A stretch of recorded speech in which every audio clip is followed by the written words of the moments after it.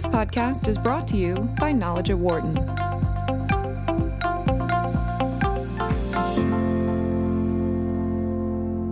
Recently, a group of 21 tech companies came together to try and tackle a significant global problem, the trafficking of wildlife in online platforms. The companies included eBay, Facebook, Alibaba, Microsoft, Instagram, and others. And the hope is to reduce trafficking by 80% in the next 3 years. To discuss this movement, we are joined here in studio by Wharton professor Eric Orts, who is also the director of the Initiative for Global Environmental Leadership and co-editor of the book, The Moral Responsibility of Firms. And also with us on the phone, David Hayes, who's executive director of the State Energy and Environmental Impact Center at NYU, as well as being a consulting professor at Stanford University's Institute for the Environment. And also joining us as well, Crawford Allen, who's a senior director of wildlife crime and traffic at the World Wildlife Fund. Eric, great seeing you again. Thanks for joining. Thank you. David, great to have you on the phone with us. Good to be with you. Thank you. Crawford will be joining us in just a second. This is an unbelievable story, David, in my mind, of companies coming together to try and right a wrong that we know has been out there for such a long period of time. And it's one that the various levels of law enforcement have been trying to correct, but maybe don't have enough resource. No, that's absolutely right. It is a terrific development. And I think this wildlife trafficking arena in general has brought to the fore the best in terms of cooperation among non-governmental organizations like WWF with responsible corporations who recognize that in this case their platforms are being abused by traffickers. They are the marketing arm of these illegal criminal syndicates that are making literally billions of dollars by selling illegal wildlife products to unwary consumers, and the fact that this collaboration has come together and that may provide the most important way to disrupt that marketing arm of the traffickers is surely cause for celebration. Well, Eric, this goes right to the book that you were part of. I mean, this truly is a case of firms showing a moral responsibility where wildlife is concerned. Well, I think that's really that's correct. They're probably trying to make sure that they're going to manage their reputational risk and legal liability and that sort of thing too. But I think it is. I think that you're right to make that conclusion, and maybe David can confirm that or not, since he's been a little bit more directly involved in these discussions than I am. But just to place this all in context, and as you were saying at the beginning of this segment, the loss of wildlife is really one of these hidden, huge issues that have been around for a long time. And many people, I think, just when you don't reflect on it, or you don't have occasion to reflect on it, don't realize that what we're living, the time that we are now living in, is what is a time of what E.O. Wilson has called the sixth greatest extinction period in geological time. So that's not like just human history. We're talking hundreds of millions of years. Right. This period right now, and it is caused by the human species inadvertently for the most part, but we are expanding so much in terms of our economic footprint and other activities that many species are threatened with extinction. And so we really have to have an all hands on deck kind of policy about that. And what I think is encouraging about this this initiative, which I hope will expand to include other businesses and then also governments, I guess would be my main argument for an expansion, is that you have people moving forward and saying, look, this is an issue. We're involved because we have these platforms that are going to be able to allow people without our knowledge to trade in endangered species parts, et cetera. And a quick analogy to that is the human trafficking area, where a group like Craigslist came under a lot of fire because basically it was being used to advertise human trafficking. And it was difficult to trace, et cetera, but that was corrected. And so I think in this case, a lot of these companies are getting ahead of the curve on the issue, and I really hope that it expands. I'm not sure if Facebook, others, other groups that are similarly involved will also come on board. But I hope so. I hope that this will expand as we go forward in time. Crawford Allen with us as well. Crawford, welcome to the show.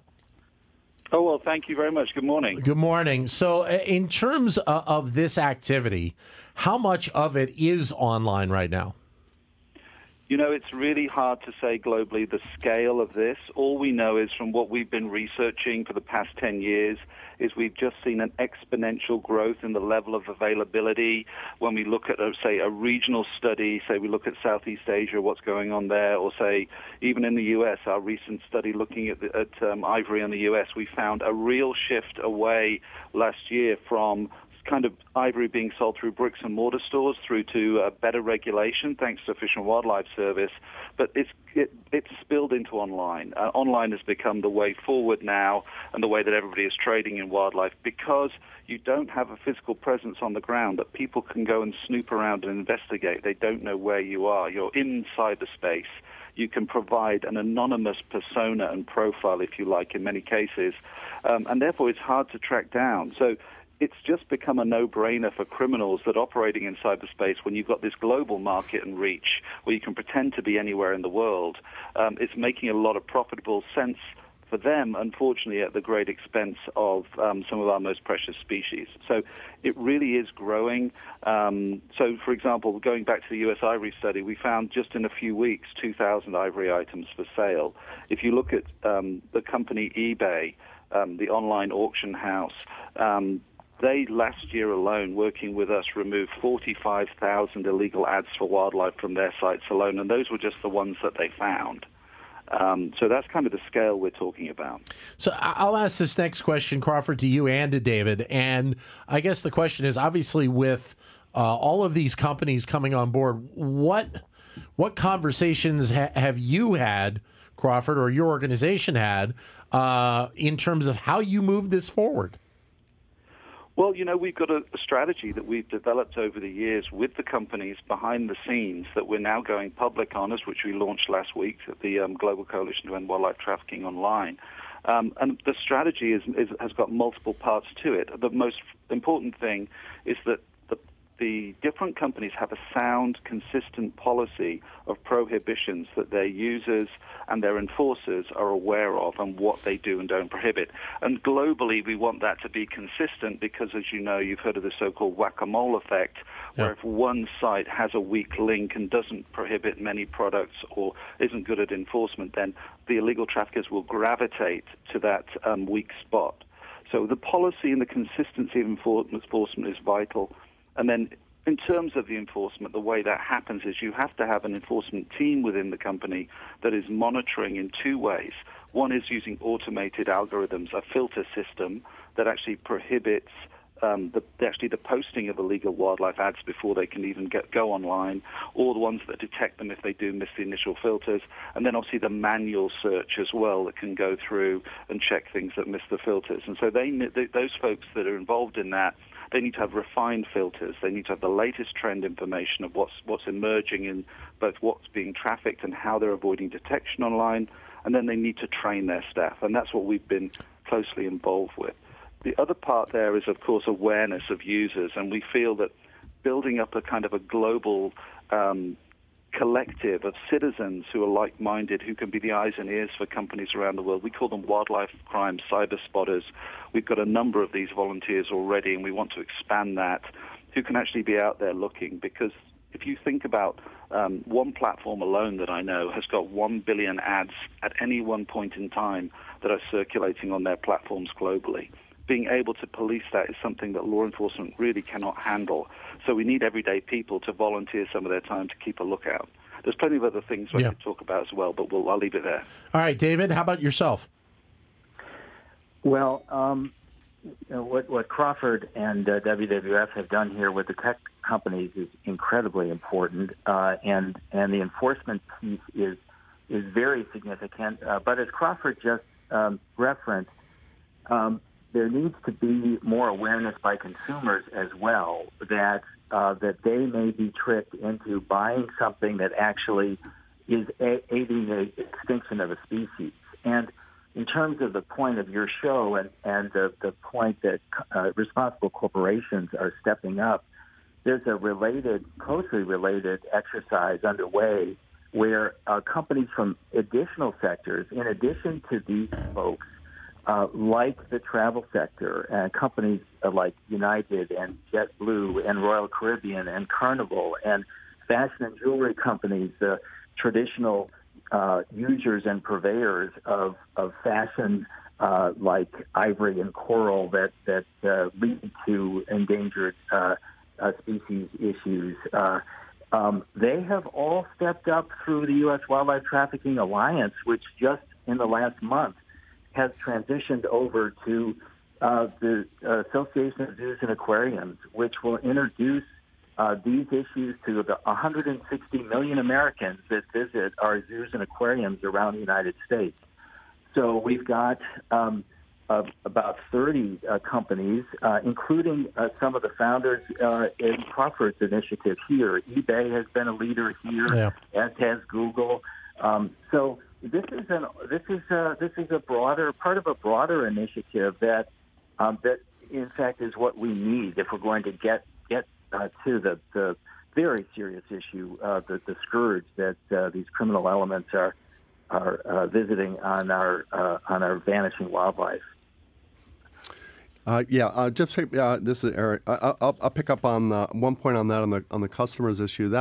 It's very important to focus also on the demand side as well as the supply side of this problem, right? Yeah. So this is really you're policing the supply and the intermediaries of those who are trafficking in these, the criminals who are trafficking in these. But it's really important to attack demand, which has to do with consumers. And so just another company to hold up in this respect, and I think we can learn lessons from that. Tiffany's, I believe, is involved, and they had a very good experience with blood diamonds, and there was an issue with that. And I think they're now generally used as a teaching case of how a company steps up, realizes the problem, and then says, okay, we're going to have internal policing issues, but you also have to have on the other side that people know that you buy then the diamonds. If you're buying a diamond from Tiffany's, that's a positive thing, that it's not going to be a illegal diamond. It's not coming from it's not supporting some terrorist group in Africa. And what you similarly need to do is educate consumers on these points with respect to endangered species. And so one area also I think I would highlight in this problem particularly is in China, where it's somewhat difficult. One problem we have in China right now is that there seems to be a crackdown on NGOs, even international NGOs. And so you really need to educate the Chinese too. So for example, take rhino horns. Yeah. It's totally scientifically invalid, but people believe that there's a connection with rhino horn dust and sexual performance, right? So you have to educate people that this is crazy, that this is scientifically not correct, and that this practice is killing these magnificent creatures. And that requires a really large educational effort, requires NGOs to be involved, and it requires governments also, particularly in the case of China, where it's very top-down, to also team up with these companies and with the big NGOs to make some progress on the demand side. If you take one other analogy, the drug trade.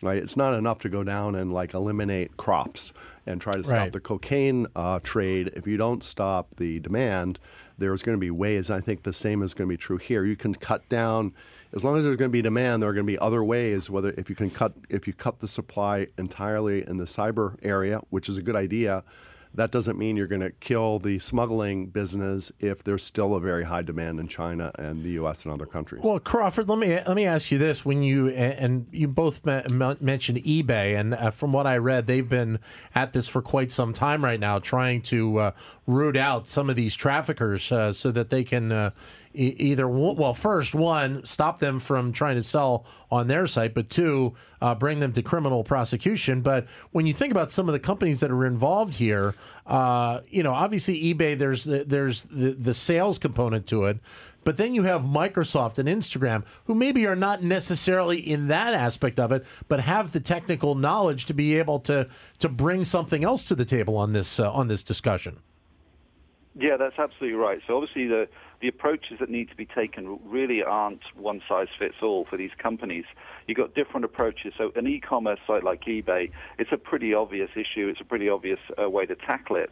But then you've got other things like social media, where it is much more fluid and more difficult, where you have a lot of things like closed groups on some sites where you have to try and penetrate these groups and determine what's being sold. And they may have a very legitimate-looking front end selling products, but then once you get in, you do business, you get invited into the darker side of it, if you like, and into these closed groups where trade goes on, particularly in a lot of endangered live animals for collectors.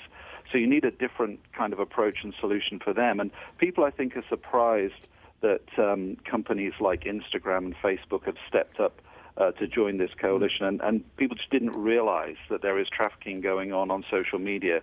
Instagram took a great step forward with actually informing its users about the risks of endangered species by trafficking. So whenever they typed in a certain hashtag that they searched for, they would get an alert pop up that would say, this could be related to an endangered species. Instagram supports protecting endangered species and gives a warning every time. So that's quite massive when you think about the number of users globally.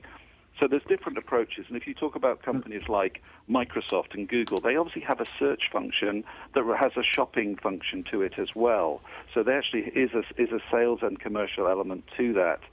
They're also selling ads as well, which they need to be aware of and monitoring too. But there is this other key piece, which is there are some of these companies that are at the forefront of technical innovation, and they coming together and discussing how to tackle the problem is actually opening some doors and opening our eyes to how we can really deal with this in the longer term, and having a system that really becomes almost invincible to the traffickers online. It is a bit of an arms race right now with the traffickers will find a way around the current filters. So, for example, they will use images with a picture or maybe with a word typed into the image that says ivory, rather than having a keyword within the advertisement itself.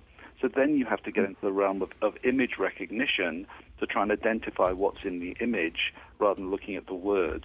And that's where we're coming together with these companies, and we're hoping to hold a machine learning workshop in the fall, which we're hoping that Microsoft's going to host that.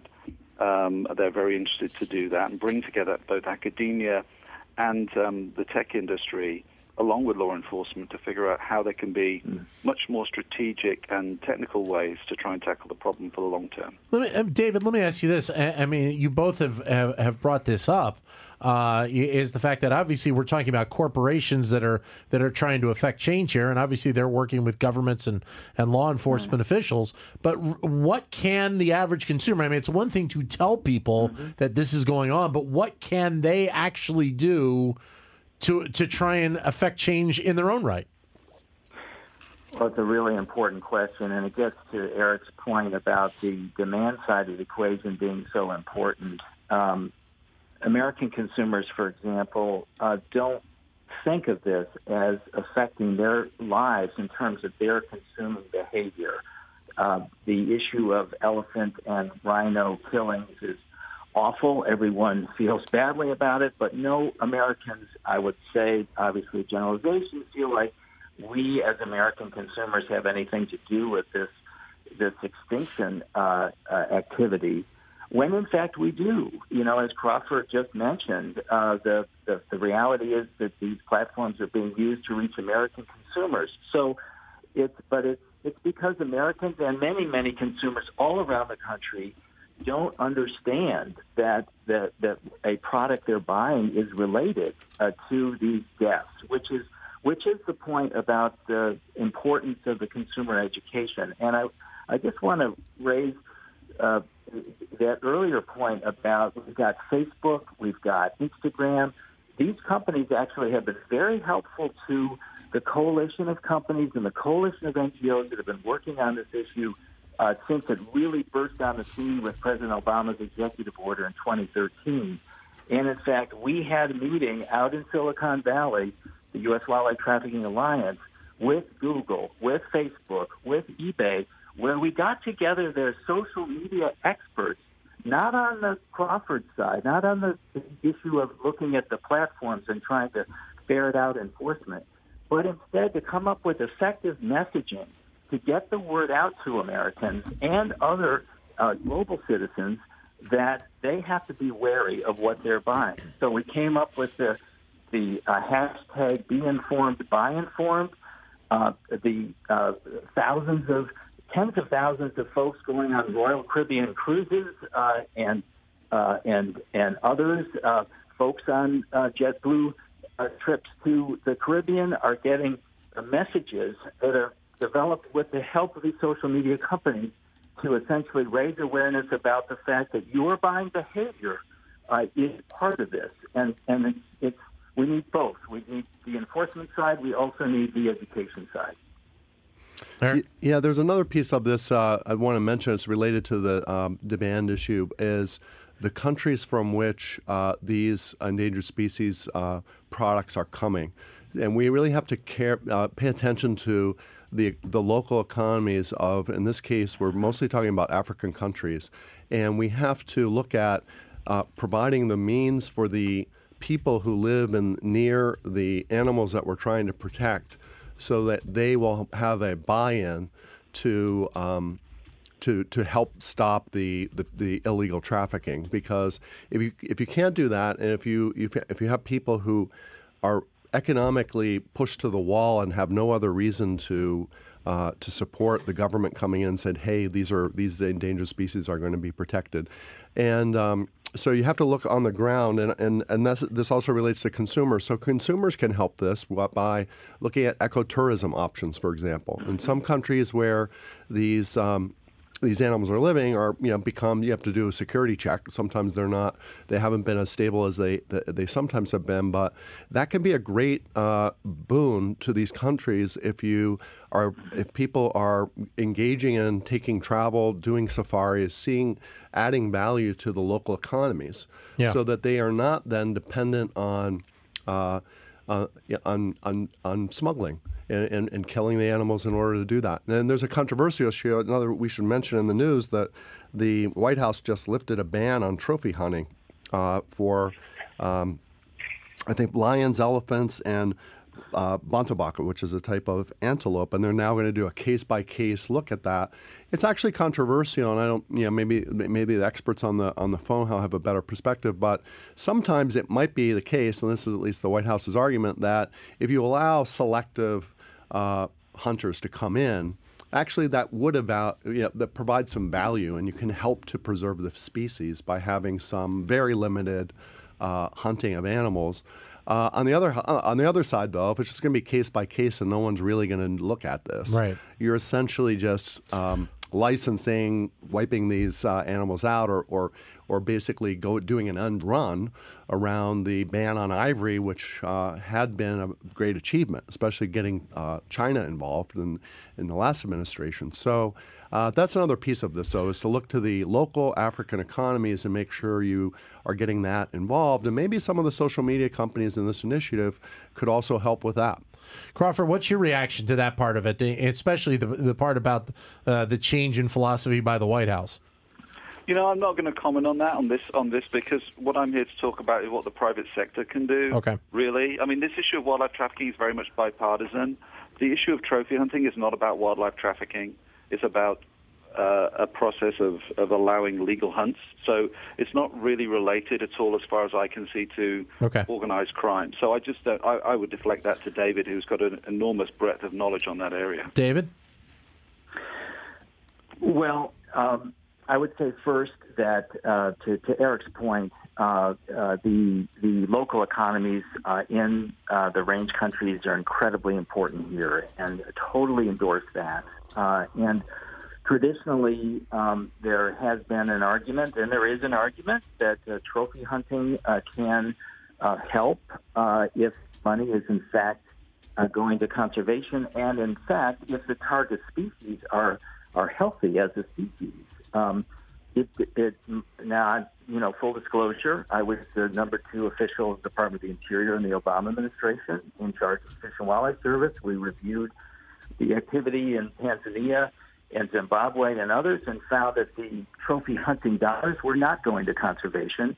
and or that the stocks of elephants and other target species were not healthy enough to accept hunting, particularly when it's not being run in a scientific basis.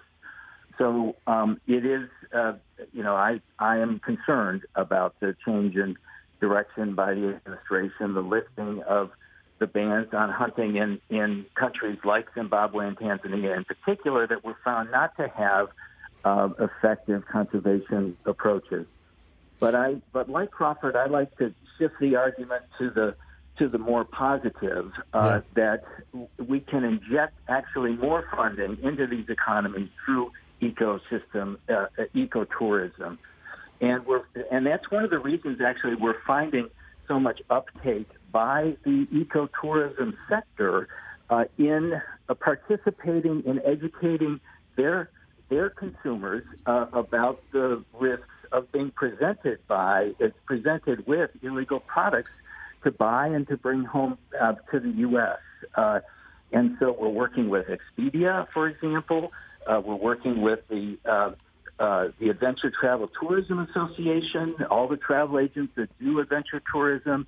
As I mentioned, the cruise lines, the airlines, they're all anxious to get this information to the tourists, which actually reinforces the importance of the wildlife these folks want to see, but also raise their awareness and help on the demand side.